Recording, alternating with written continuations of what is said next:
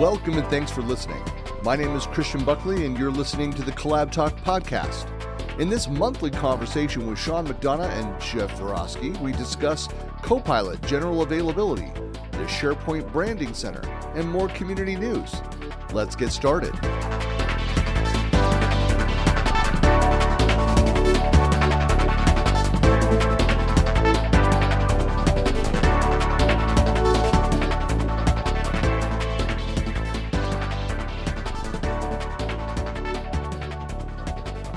Hello and welcome to another episode of the Collab Talk podcast, episode 100. What? I know. Where we discuss the convergence of technology, business productivity, and collaboration culture. My co-conspirators for today, Sean McDonough is Senior Solution Architect and Consultant with Cumina in Cincinnati, Ohio, and a M365 Apps and Services MVP. And Mr. Geoff Varosky, a Senior Architect for Insight, which is just huge. They're all over the world. They're everywhere. Co-founder of the Boston Office 365 user group and the co-founder of the new Janky Workshop, not to be confused with the old or the even newer Janky Workshop on YouTube. Welcome, gentlemen. Thank you. Hello, Christian. Good to be here, gentlemen. Welcome back from Asia. Yes, it's good to be home. Nine-day trip. I'll tell you, on Sunday, I walked around for the day and then eventually took a night tour of Singapore. It was my first time in Singapore, flown around it, but finally got to visit it. Man, I appreciate cold weather. I definitely sweat off a couple pounds walking around. It was like 95, 96 degrees and 95% humidity. Oh, awesome. Yay. Yeah, it was. You walk out the door and your clothes just start sagging on you because they're absorbing water. And I was, of course, walking in jeans and a black T-shirt. It was awesome. That's poor wardrobe choices, Christian. Yeah. I know. Yeah, I left home. I had two sweatshirts in my bag because it was a little bit cold when I left early morning. And knew it was going to be cold coming back. In fact, we've officially entered fall, and there was snow on the mountaintops here. But yes, I did not crack those open on this trip. No? Who would have thunk? Yeah. I mean, you could have like turned up the AC really high. Oh, do they have AC in their hotel rooms? That's the first question. Some of them did, yes. Oh, okay. Well, then you crank that up real high, and then you can wear one. Yeah. Well, gentlemen, this is lots going on. Some stuff came out. So obviously we're going to start things off talking about Copilot, but this is our monthly review of the latest Microsoft news. And there's that. Microsoft has their quarterly numbers out. So there's earnings conversations, some competitive discussions. There's things going on with Dynamics, with Azure, with, Windows Phone, with Xbox and more that we're going to talk about. So, anything else? Yeah. Anything else kind of jump out? Anything that stood out to either of you in the news from this month? I've been focused elsewhere. Yeah. So, no. Yeah, this isn't my monthly review. This is my monthly introduction to the news. Well, some of it you've heard about. Well, let's jump in. Sure. So Copilot, general availability. Yay. We all rushed out, right? And did something. Well, I'm still trying to figure out what to do with the icon that's been sitting in my taskbar near the start button. I accidentally clicked it thinking I was going to a browser. So I've dabbled with Copilot and closing it out, but I haven't really used it too much. Yeah, and I know we're talking about Microsoft 365 specifically, but Copilot is seemingly omnipresent.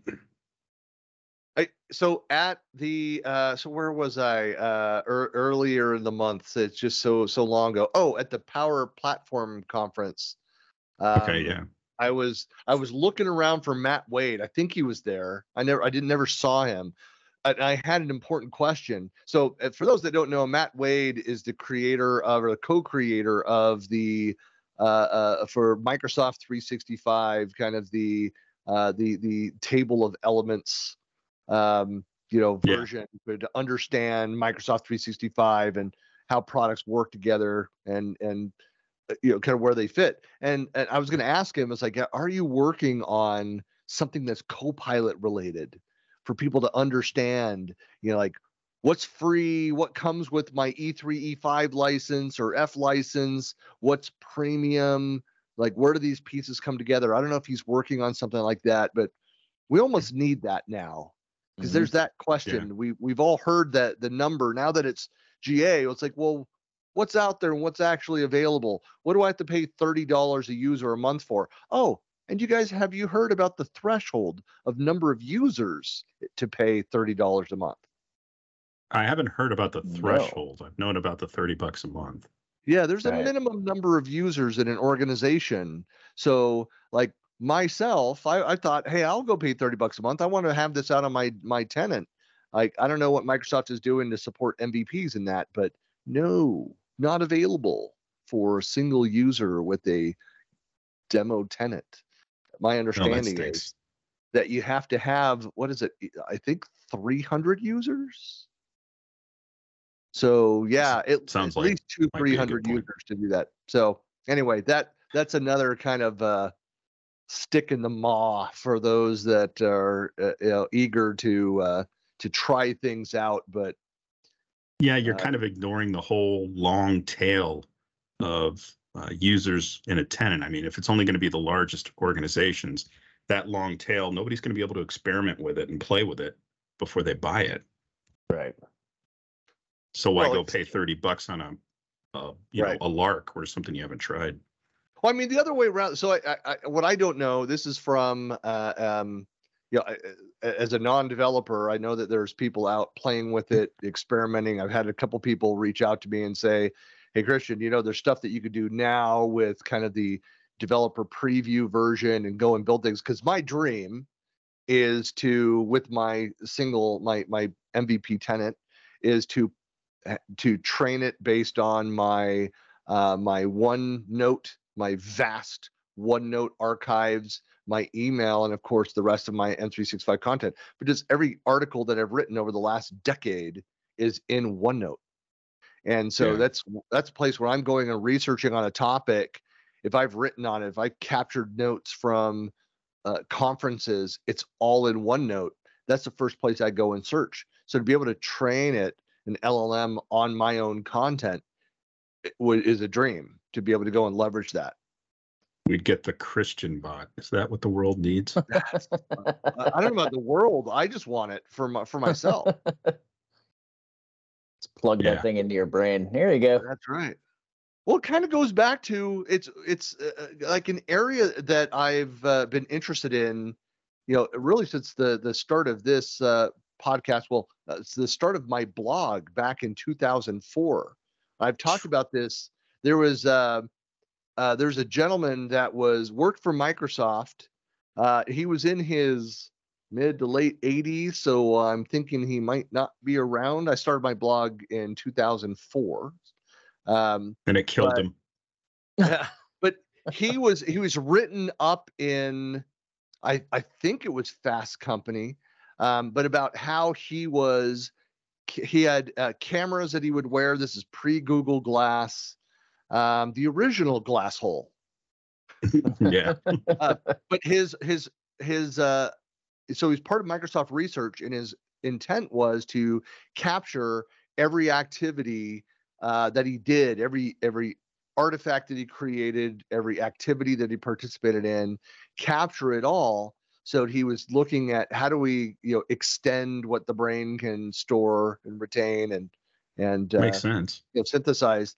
And so I just thought that was brilliant. That was kind of my entry point into. I'm thinking my brain now, my post-COVID fog of trying to remember the timeline of things together. But that was an important milestone in my thinking about knowledge management systems. And it's a pretty clever idea, really. Yeah. Yeah. So I love this Copilot is kind of an extension of that concept. Capture everything, but be able to bring it in and contextually draw upon those data stores wherever that data exists. So it's generally available. Copilot in Windows, Bing Chat Enterprise, Microsoft 365 Copilot. And of course, I've got all the resources. Those are just listening to this. If you go over to the blog at Buckley Planet and find the related blog post, I'll have links to all the articles that we discuss here. So Microsoft has their commercial SKU lineup, Copilot in Windows, Bing Chat Enterprise, and Microsoft 365 Copilot, kind of everything that is included there. But the other thing that just showed up was Copilot in Edge. Mm-hmm. So that's out there now. So you've probably seen that turn on. I somehow thought that was integrated with Edge already, Bing. But that's a distinctly different offering. Well, it's got a different name. So yes, I consider it a different offering. Mm-hmm. No, the thing that it did different was that it popped itself open without being clicked on to kind of announce that it was alive and there. Yeah, I had it yesterday create me an image of a happy flying log, which I just dropped in the chat. That can go so many bad ways, Geoff.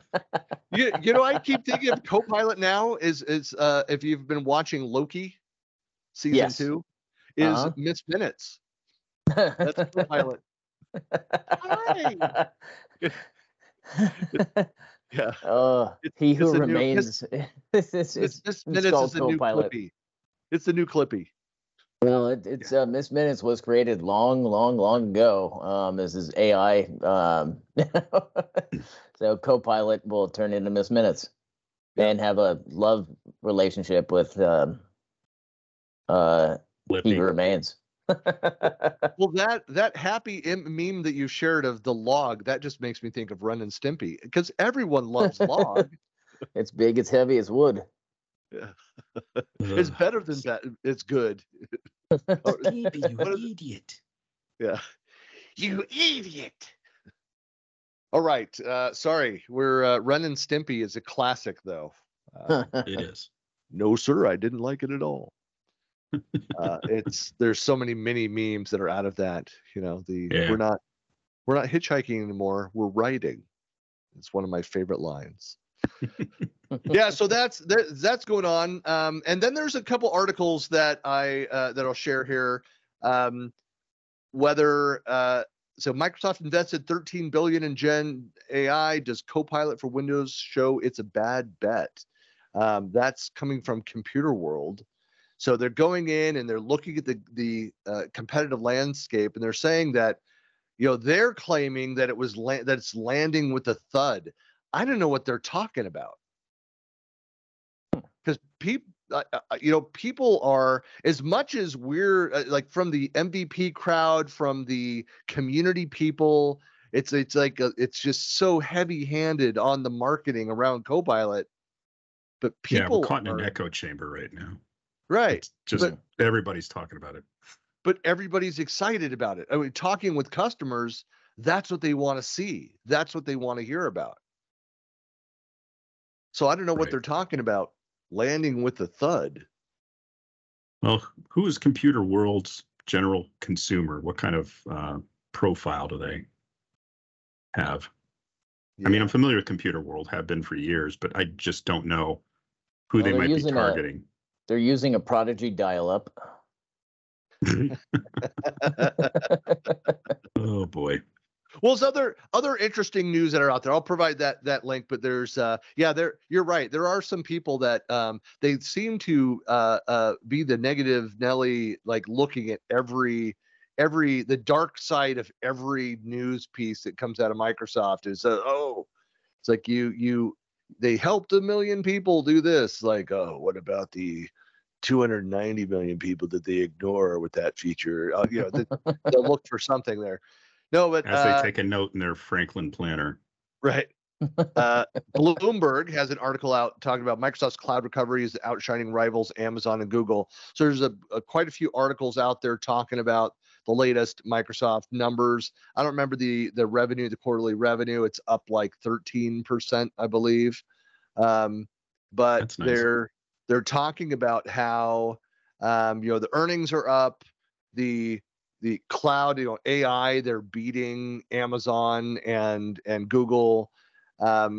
There's another article I was reading this morning talking about how Amazon's still number one in cloud, but they are sweating bullets because Microsoft is catching up because of their jumpstart on AI, and they're grabbing attention.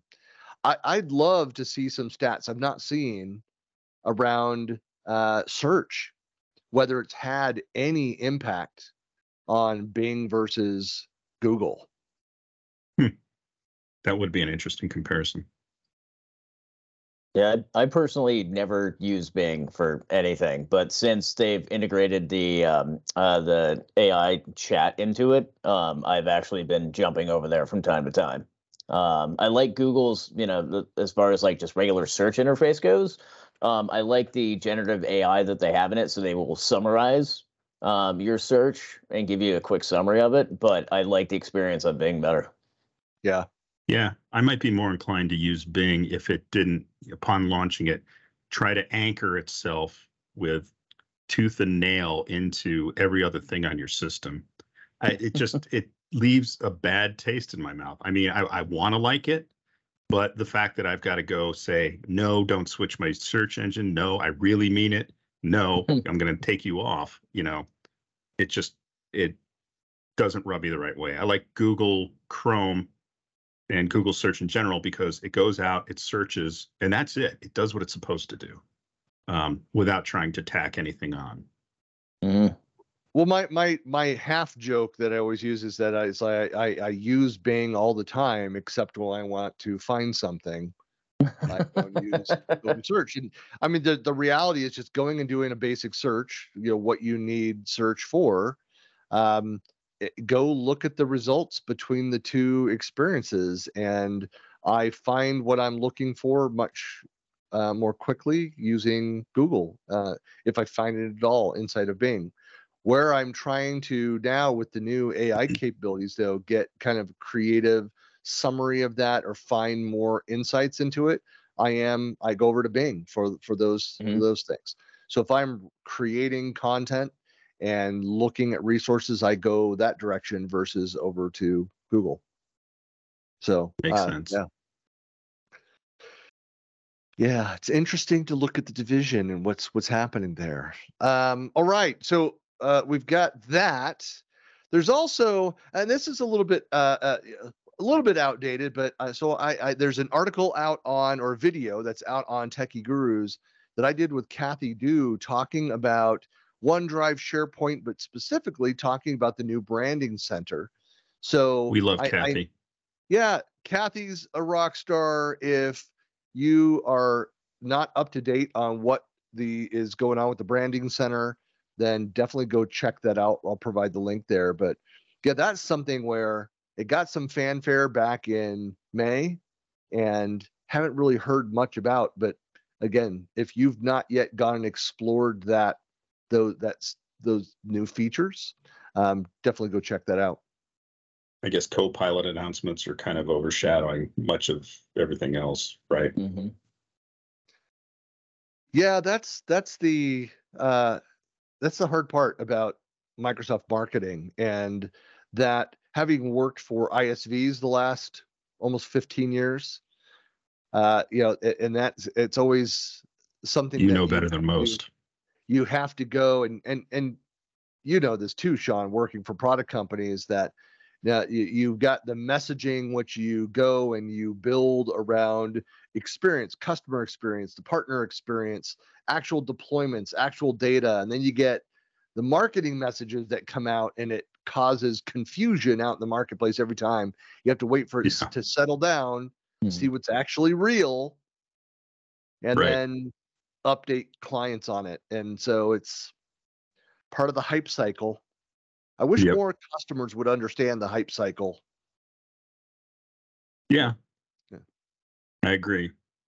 Mm-hmm. And I think sometimes we don't do it any favors because, we're talking about future-looking things and potential trends. But, I know for the longest time, those of us within the, MVP community, we're always trying to give presentations on the latest, greatest, what's coming out.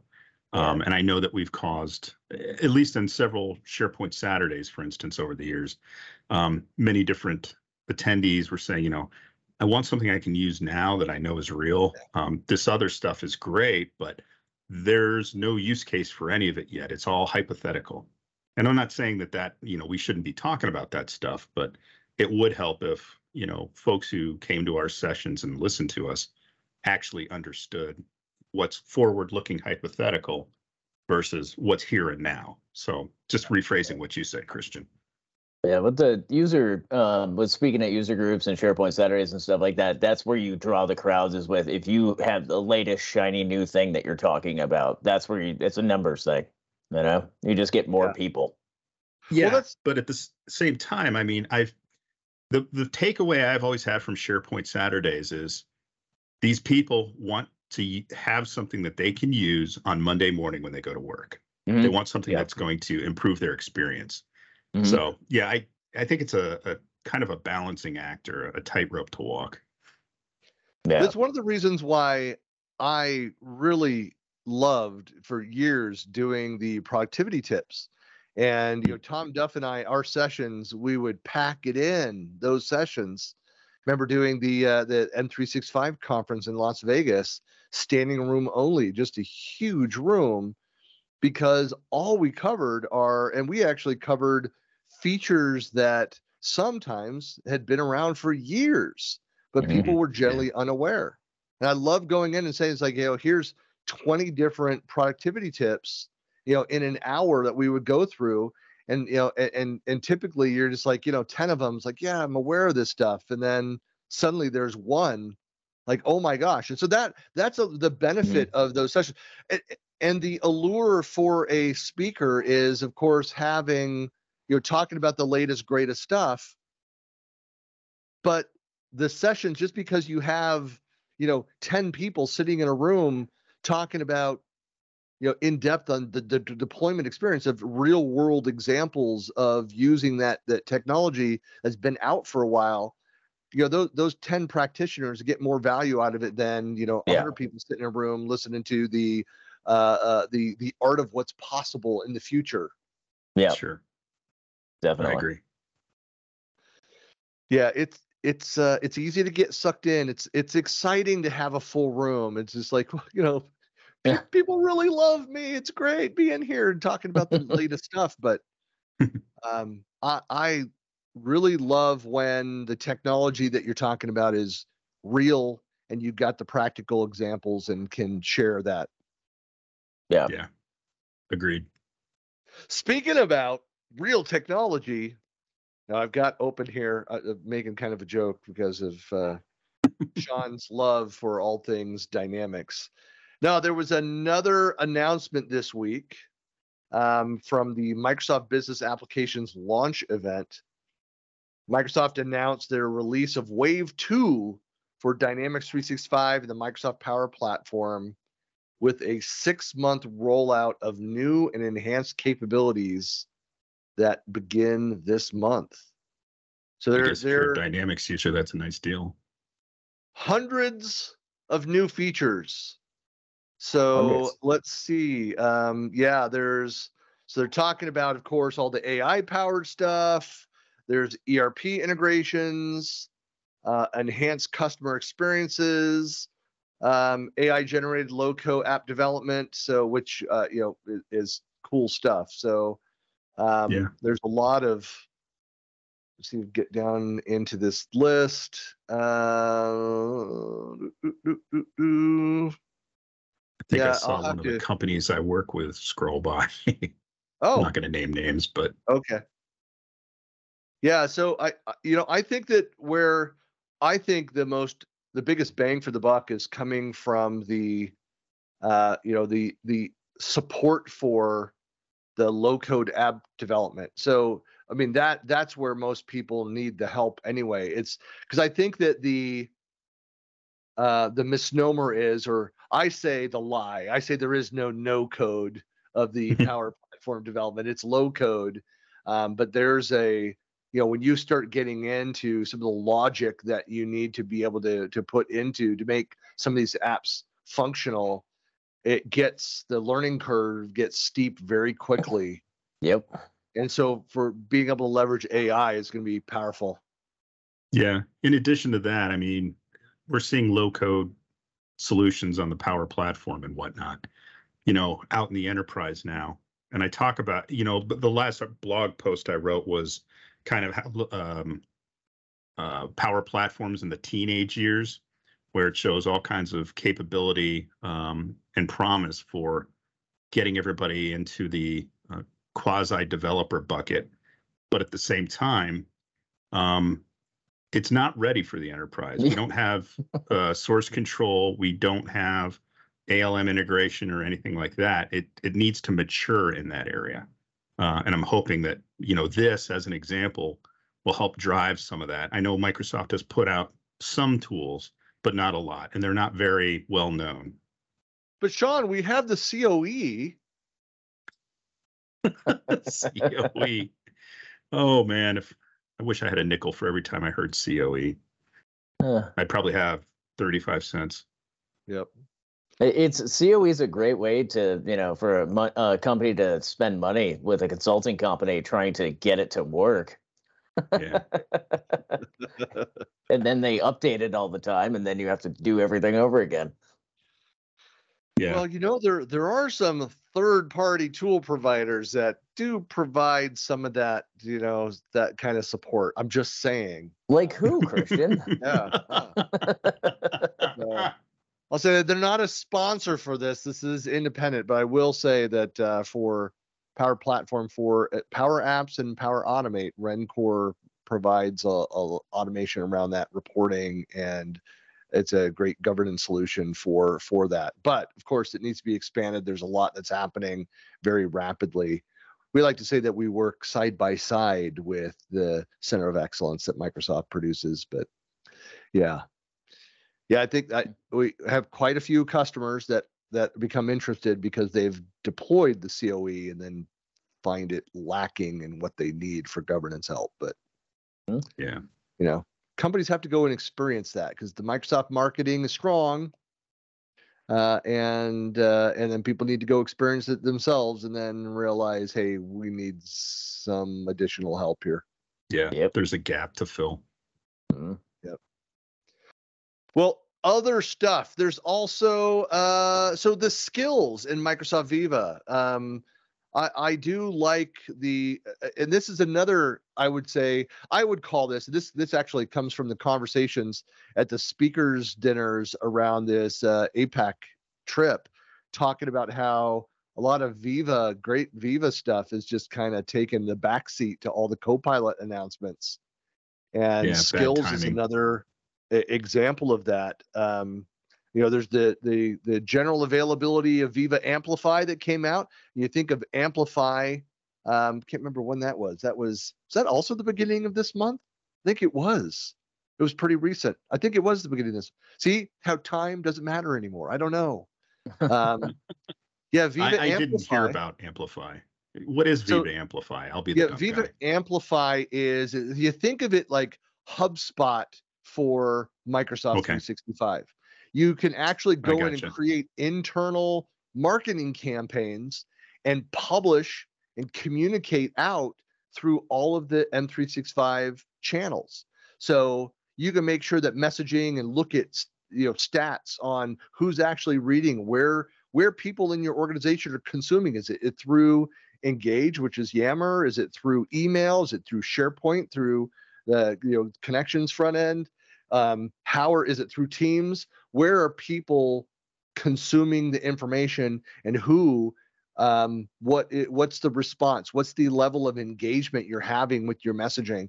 So it's a great way for leadership teams and managers to really build structured communications. So the primary user of this are internal comms people and leadership teams. I'm excited by it. Yeah.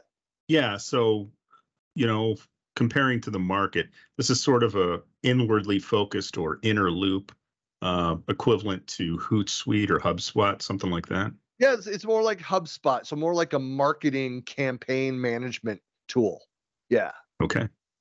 So yeah, and with reporting, with insights on the back end, yeah. So it's cool. It will help you also more quickly and leveraging like the Copilot type capabilities is that take a message, be able to see what is this experience going to look like in each of the different environments that I want to push this out to, and then track those insights, track the success of that campaign. Where we were most successful? Where are we having people clicking and responding and reading this content? What'll be interesting is if they could develop the capability to, after you've done a number of these campaigns and it's been analyzed with Amplify, if they could have the AI preemptively either generate or evaluate potential marketing campaigns to see if it can tie the knowledge into how well something might or might not be received. Yep. Well, that's kind of where it works side by side with Copilot, and we'll hear more, we'll see more. In fact, I'm excited here next month at ESPC in Amsterdam.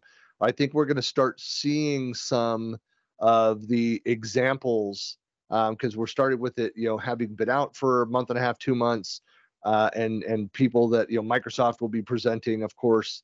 But we're going to see more and more from the field. So I would say as you get into early 2024, I'm going to be presenting on Amplify topics in the spring and sharing some of my learnings and experience from that. And other speakers, go check out some of the sessions where you start to see real world implementations and kind of key takeaways from that experience. Because again, it's one thing to hear from Microsoft's marketing version of the products, and another thing to hear from MVPs and community experts, like, hey, here we've actually used it. Here's what we've seen. There are videos that are out there. Daryl Webster is a Daniel Anderson, a few that are creating content that are kind of going into, they had early access and sharing what they've taken away from using the product. So definitely go check it out. Daryl as a service is on this, huh? Yes, of course. Skills in Viva is another thing. Again, I need to dig more and play with it, but this is the, being able to go in and understand, okay, my organization, what are those workforce skills and gaps? Where do we need to, based on usage patterns, where do we need to implement more training? Where are my experts? And what do they know, and how do I, if I know that I need to, because it's a huge enterprise education learning problem, where do we need to train our people? Where are those skills gaps? And so you've got, again, AI helping decipher that in a very complex environment. Cool. All right, other announcements. So there was, I don't know anything about this one. Microsoft Azure introduces Radius, an open source development platform for multi-cloud computing. Yeah, and my comment is the only Radius I know is in terms of internet authentication, that's not proprietary, typically for people who are dialing into sites and things like that. So I'm sure that's not what we're talking about here. Yeah, the Radius server is down. Remote authentication dial-in user service. Yeah, and they even call that out here. Yeah. So I like that. That's not Radius. You're right. It's not. Yeah. And so the remote authentication dial-in user service, or Radius protocol, is what most people are familiar with. But this is, again, one of those naming scenarios that Microsoft runs into. Yeah, trips over itself. Maybe they should use Copilot and come up with, give me several different possible names for this product that doesn't leverage Microsoft, an existing product or acronym. Eat thy own dog food. Yeah. So anyways, that's something that I know we're not up to speed on the latest there, but that was news. The other big thing, it kind of caught a lot of people off guard. There's a lot of chat out in the Twitter world that you have Chris Capicella, who is the 10+ year CMO of Microsoft, is leaving the company. So that was at 32 years. Yeah, he was a fixture. Yeah, and so I met him several times. So back in my MMS BPOS days, I remember I had a conversation with him, caught him over in, I'm trying to remember which building it was, but on campus in a stairwell, and had a great conversation with him when I was leaving the BPOS team and going over to advertising operations. And he, had a quick chat and talked about that, and he wished me well in the new role. And yeah, just a genuinely nice guy. So everybody likes Chris. Yeah. I think the only person that Microsoft executive that people liked more than Chris or Satya was Bob Muglia, who is a fan favorite. Who, for folks that don't know, Bob used to run the Server and Tools organization and came up through the ranks, I think, as a support person. So longtime Microsoft person, but went from the front lines of support all the way up to executive role, and left as Microsoft started moving into cloud, but was just another awesome human being. Yeah, Bob had his feet firmly planted in reality. So if you wanted the real assessment of how it might affect customers, you would be wise to listen to Bob. Bob also was, what I loved about Bob is that his sense of humor is that he got Bomber's pretty funny guy too, would participate. They did a bunch of internal videos. Some of them leaked out to the web.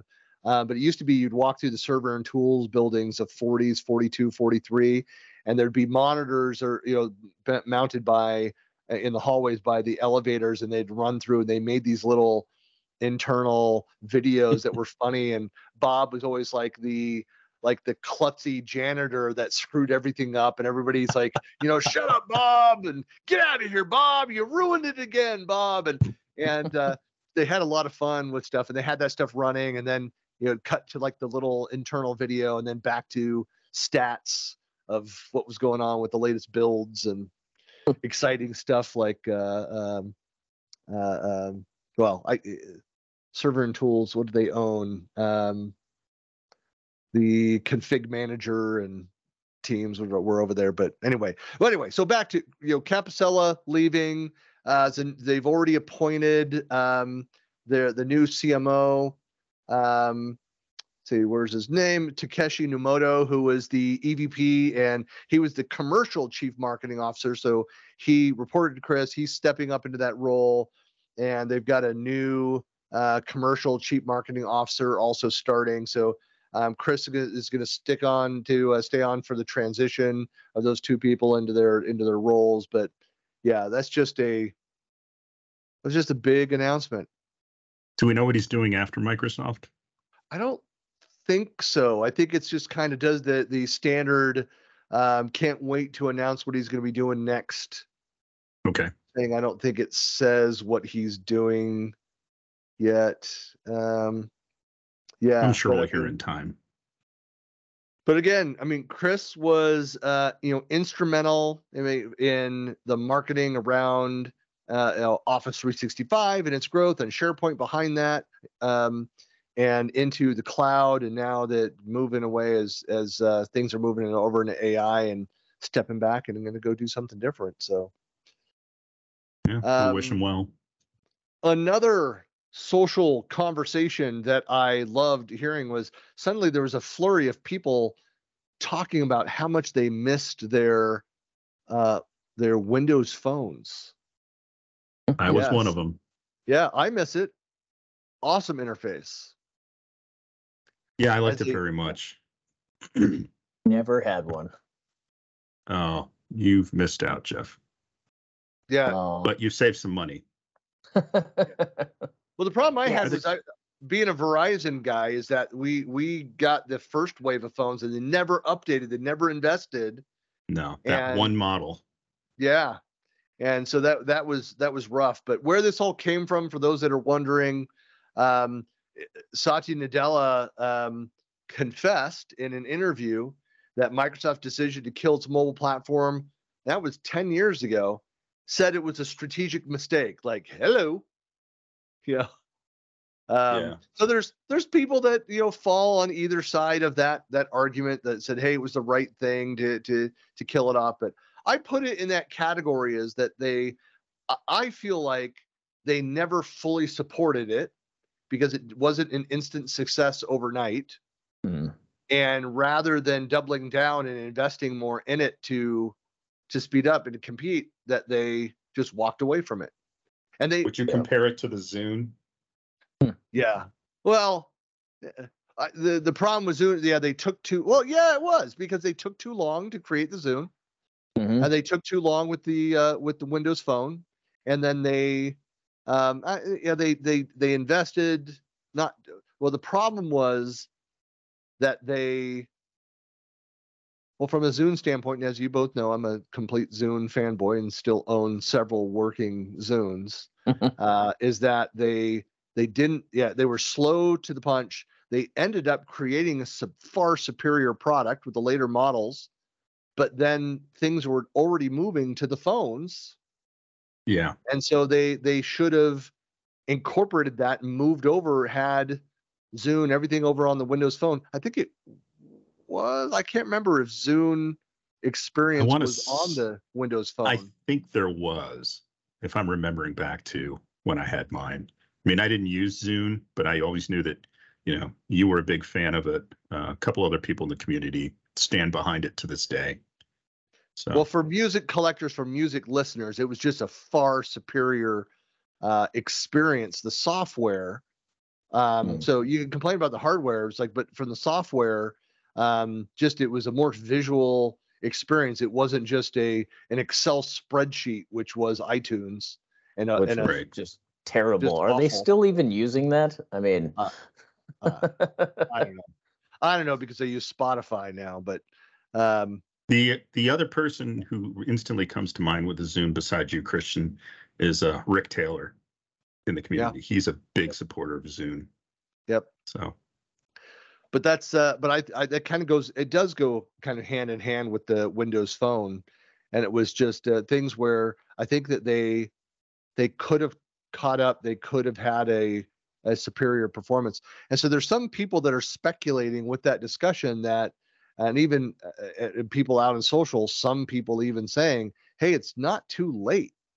Microsoft could always re-enter, go and R&D this thing, create something, there's a market for it and people be excited.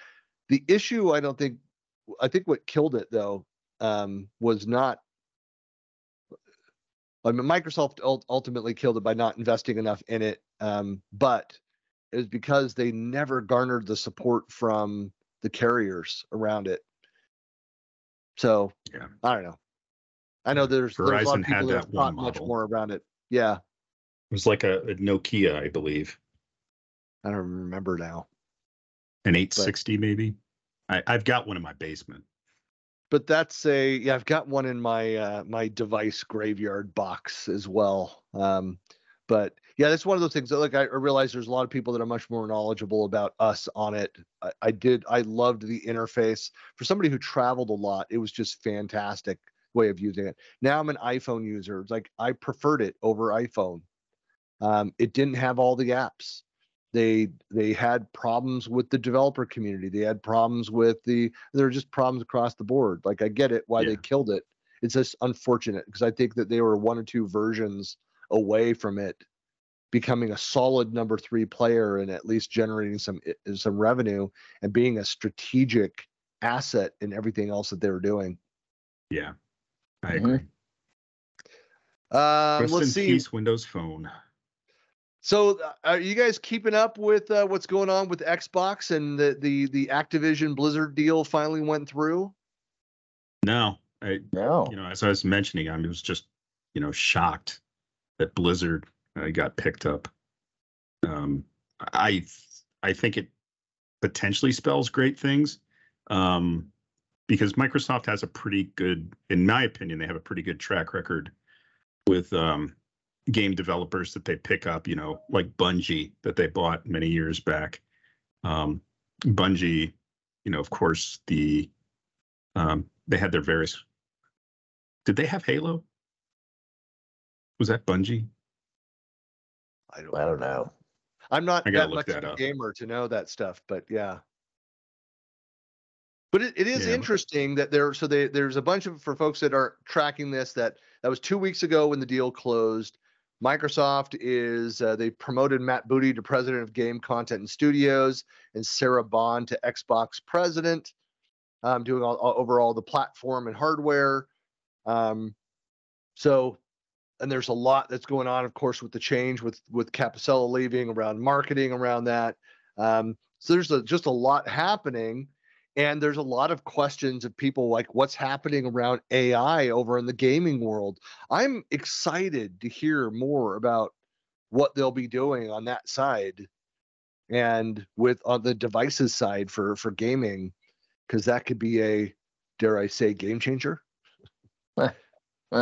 Yeah, I know. But yeah, Bungie was acquired by Microsoft in the 90s, I believe, and then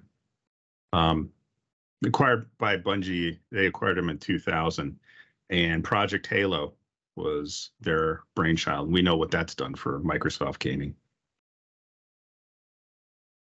Yeah, so I'm excited to see that stuff. But yeah, so that. Oh, and the last thing in our waning moments here, I know that both of you are very anxious to discuss this, and I'd like to get caught up in all the latest. So maybe you guys could fill me in. There was also an announcement about the Microsoft Mesh has entered preview in October, and it includes a new Teams experience. What's going on there?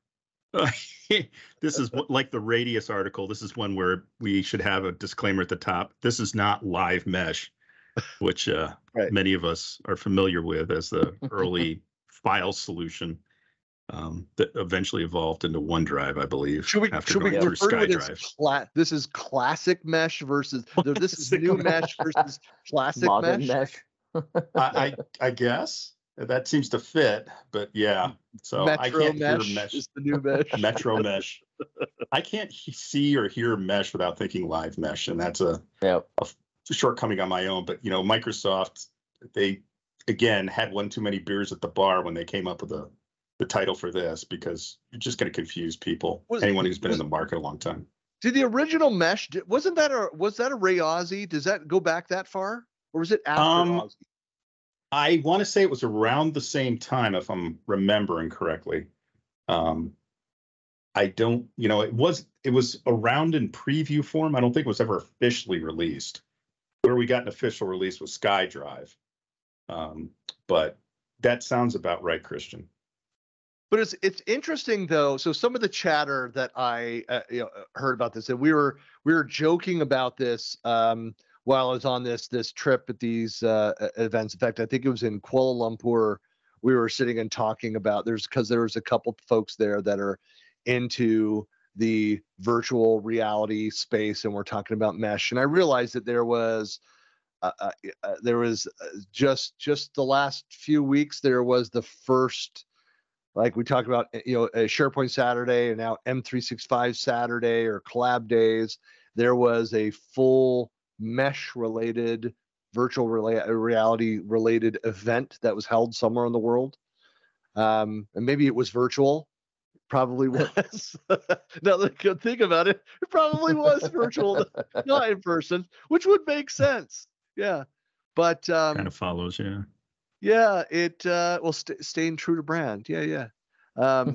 My running joke is like sitting here watching on the article again, and it'll be at the bottom of the links that I'll share. Is that the avatars, which are the floating torsos that you have to pay the premium licenses to get legs for your avatar. It's gonna be it does come standard with your E9 license though. So the metaverse people learned that lesson already. Yeah. Legless floaty torsos. Yeah. So yeah, you can't wait to use that in a meeting. Yeah. So it is. It's one of those things where I've said this before. I'm not a huge believer in the space. I'm much more. I'm big on not the pure virtual, but the augmented reality solutions, I think, Mixed have so reality, many yeah. real world applications to it.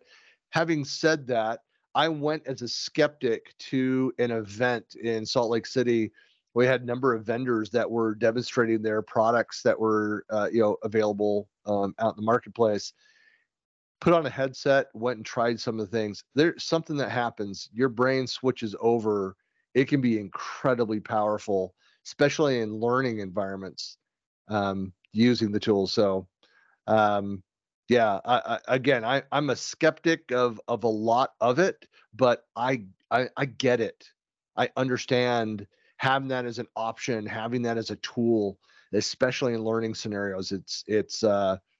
It's incredibly powerful and useful, and I think there's a lot of future application for it. I think we're still a ways away from it, especially with the cost of devices. Yep. I've still got my HoloLens here. Yeah. How Yeah. often are you using that, Sean? Not very. Yeah. I gravitate towards my Rift and Quest. So Yeah. Well, a lot going on. I know we're going to have, next time we meet, a lot of announcements that are coming up with events that are happening over in Europe, and Microsoft is getting ready to make some more announcements. So we'll do it again next month. So thank you so much, gentlemen. thank you, Christian. Thank you, gentlemen, for having me. And thanks everybody for listening, and we'll catch you next month with our next update. Dream of flying logs, people. Flying logs, happy flying logs. Because everyone loves log. Big, it's heavy, it's wood. It's log, it's better than bed, it's good.